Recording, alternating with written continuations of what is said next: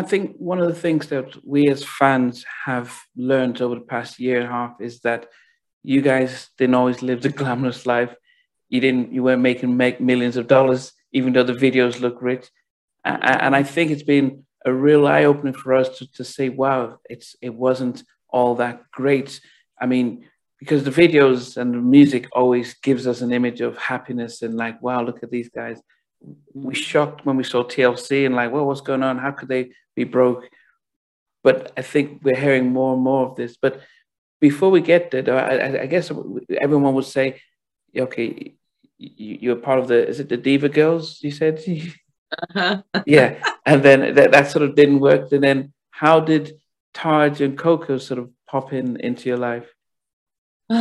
Well, the short version, I it was just as simple as me calling Cheryl Coco to and ask her, yo, you want to join? You want to do a group?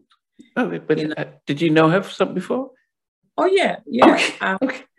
I've known her for a long time, so it was just that simple. You want to start a group, and she didn't think I was serious about it, and she's like, you call me back when you serious." And I was serious. So I don't know if it's because I had the kids, she didn't think I was serious, Okay. but actually I only had one kid when I asked her this. You know what? The group was started. We started singing together before I had the kids. Wow. Yeah, so they've seen a lot, but I can't give you everything because you have to save something for the biopic. Yeah, no, definitely, definitely, definitely. No, understandable. But so you grew up close to Cheryl or Coco, and what about Taj? Was she also in close by? Yeah, she was actually she was Cheryl's friend, Okay. and a friend of Cheryl's, her name was Amy, and they actually found Taj from Brooklyn. Yeah. Okay. Was it the intention just to have three people, or did you not want four like in Vogue, or did you? What was? There's a whole story. We were so many different names. We were the Four Shades of Rhythm. We were, and that was four of us. Okay, it's four. And we went from four, like three, probably two or three sets of four different groups with different names. And once we was like really, really serious and working with a real producer in a real studio, we named ourselves TLC. Ah. That didn't turn out right. I mean, we got to cease and desist so fast. You will not be that name. So, so, and if anybody don't know, that those are our initials, whether you say Taj, Lily, and Coco. Marilyn, Joe, like those were really our initials. So, so we kind of landed with Sisters with Voices, SWV. Whose idea was it? Our manager at the time, Maureen Singleton. What did you think of the name? Terrible. That name sounded so dumb. It sounds to me today. Sisters Voices, like it sounds how it sounded to us back then, like a choir or yeah organization or something like. So SWV definitely have more swag to it. Whose idea was it to switch it to SWV? I think it was ours. It's just something that kind of happened because BBD was out. We was like, oh yeah. Yeah. So things just happen like so spontaneously, but yeah. One of the things that we've all learned is about talented artists get signed. A lawyer shows up with a contract and it's like, oh, that's good. You sign off and then you just go ahead and sing. And then, of course, we're learning that how you can sign off away everything without recognizing until later on. How was it for you guys? Were you just, so excited when you got the opportunity with RCA that you didn't even, did you have a good lawyer to support you and explain the ins and outs? No, absolutely. I wouldn't say that. Excited, yeah, we were excited. And we were just young. We didn't know the questions to ask. We had adult people working with us. So when you're young, you just know to respect the adults. They know a little more and they're going to take care of you. But it doesn't happen when in the music business. It's almost like a lot of people want you to be dumb. They want you to be stupid. They don't want you to be, because as soon as you get smart, you become a problem. That's what I've been hearing, yeah. Become difficult. You ask one question, it's like, oh, she's on my shit now, let me get rid of her. Wow. And then all crazy rumors start and nobody like you anymore. But as long as you shut up and you're quiet and you're dumb, oh yeah, they love it. Wow. But we just didn't have the knowledge. We didn't have the people to kind of usher us into the situation and teach us. We didn't have teachers. We had a lot of people that just kind of ate off of us.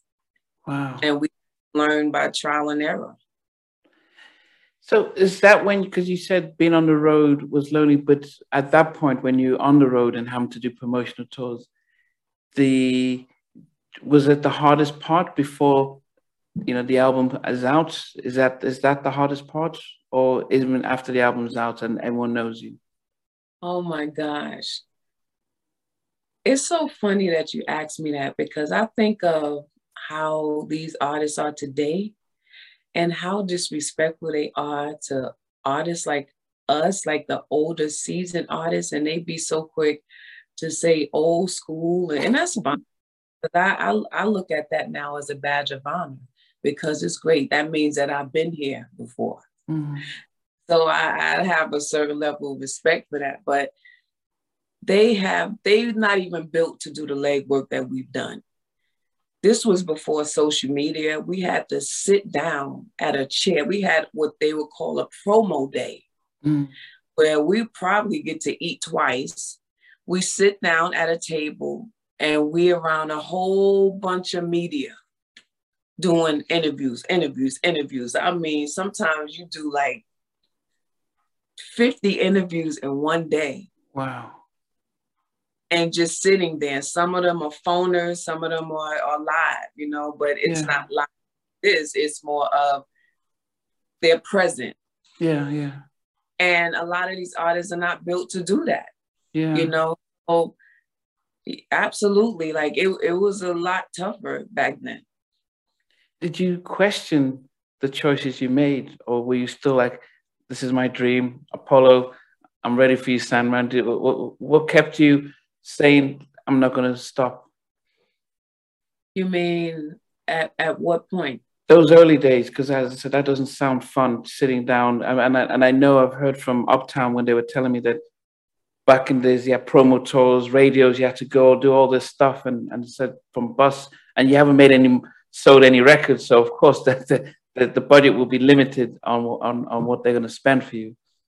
Well, see, we had what you call per diem. They would give us like maybe $75 a day to eat and stuff. And we were kids. We was like, $75 a day? This is pretty cool. I'm only going to spend $10 on food. So but I never, not at that time, because it was a lot of fun. I enjoyed doing the interviews. It was tiring. You got tired. I mean, anybody would get burnt out. But it was still a lot of fun. The fact that people wanted to know anything about you is attractive. Like, it's appealing.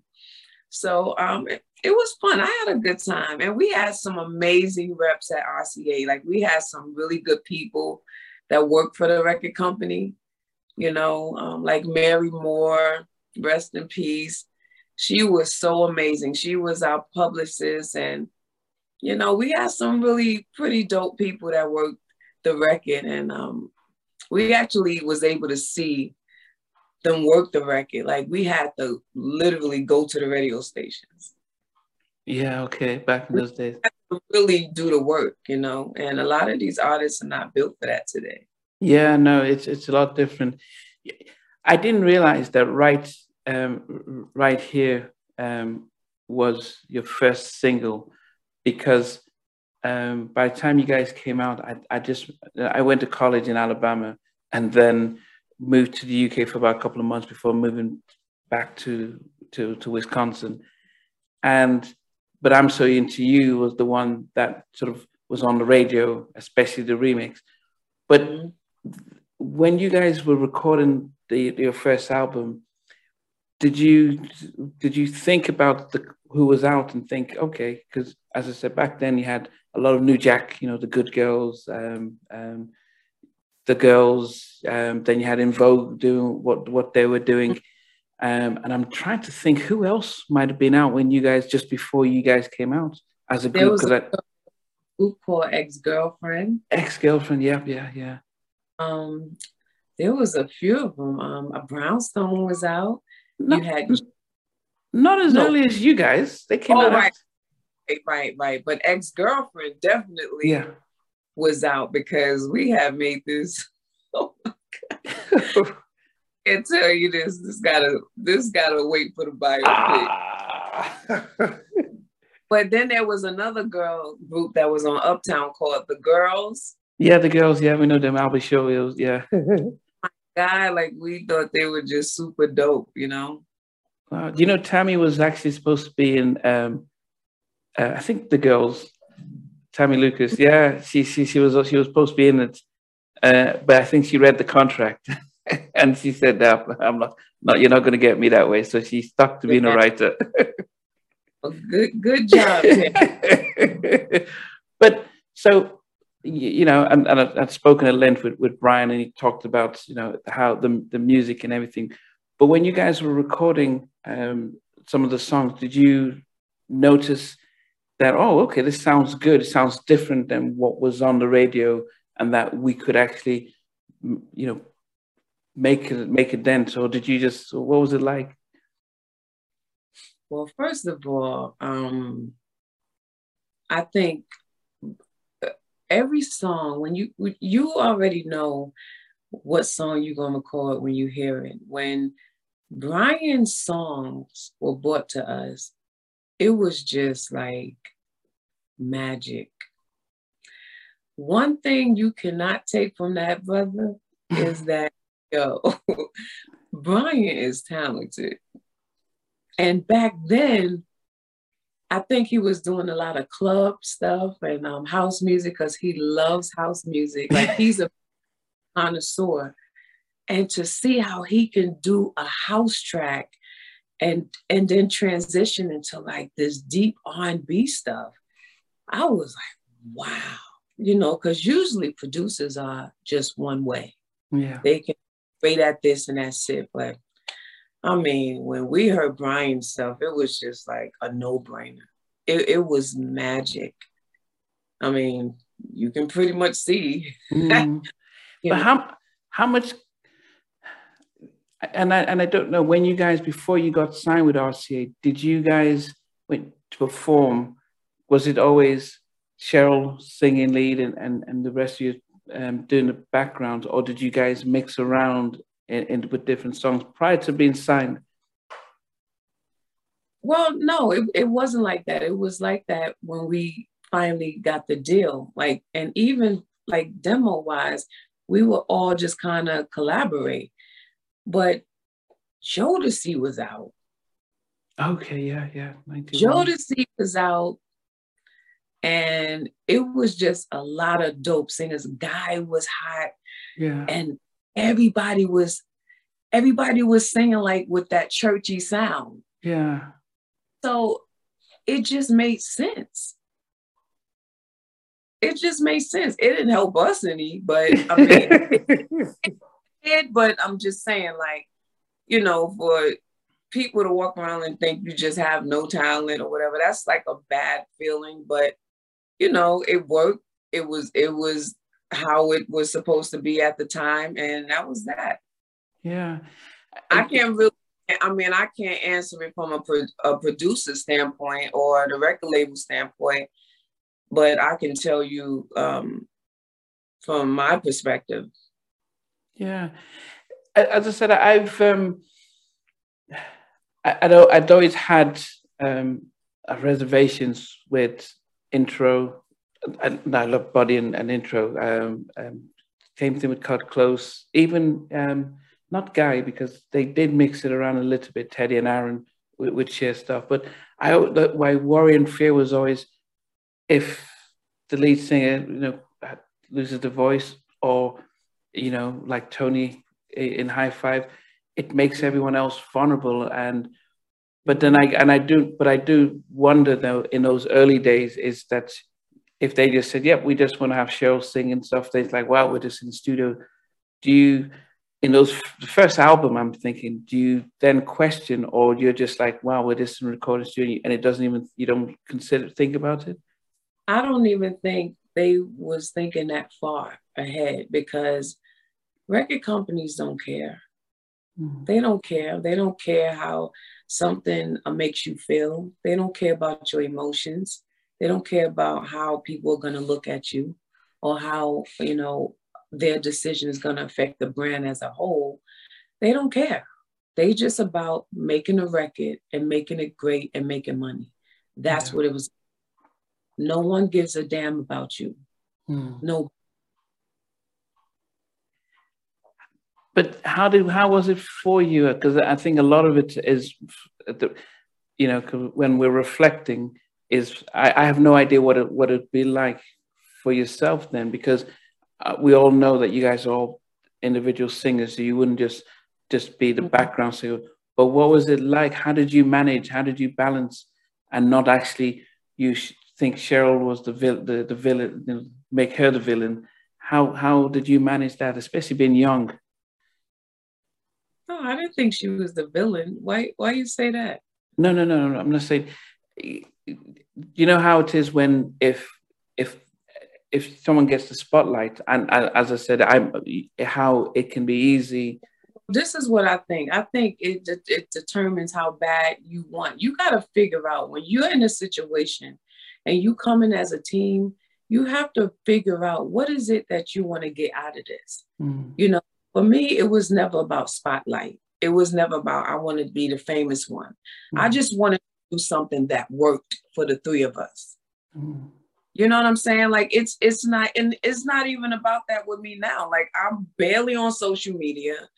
I barely know how to work an iPhone. You know what I'm saying? Like it's not about that for me. I'm not out there, taking bikini pics and photos all over the place. I don't care. That's not what it's about for me today. You know what I mean?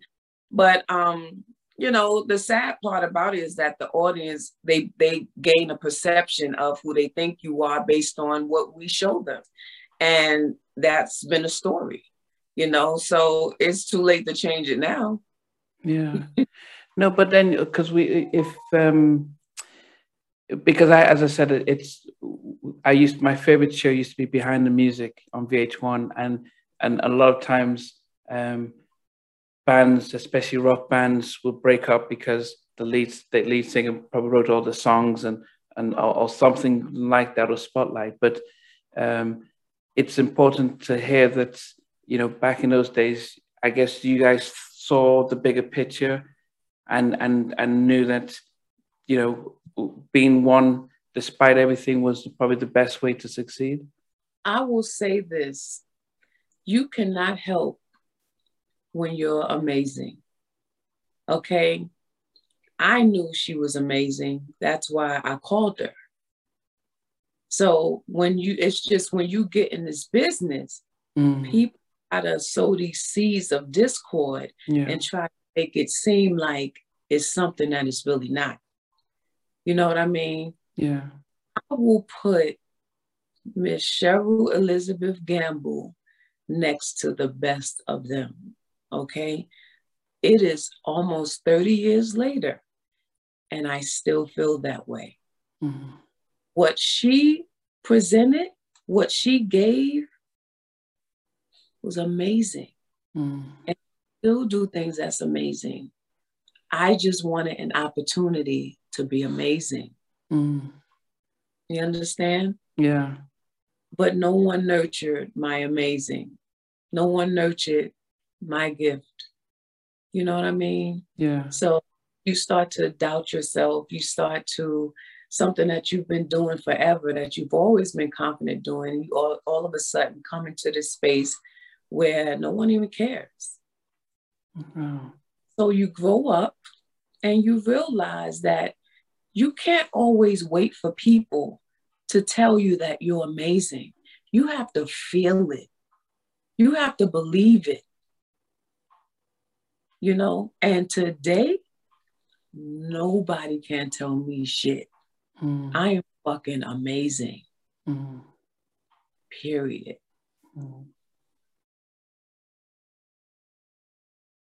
Thanks for watching. Please remember to subscribe to the channel, but most importantly, to press the notification bell so that you can be notified when we do have a new interview.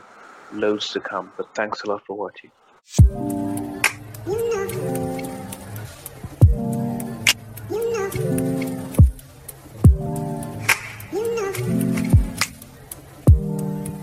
You know. I begin to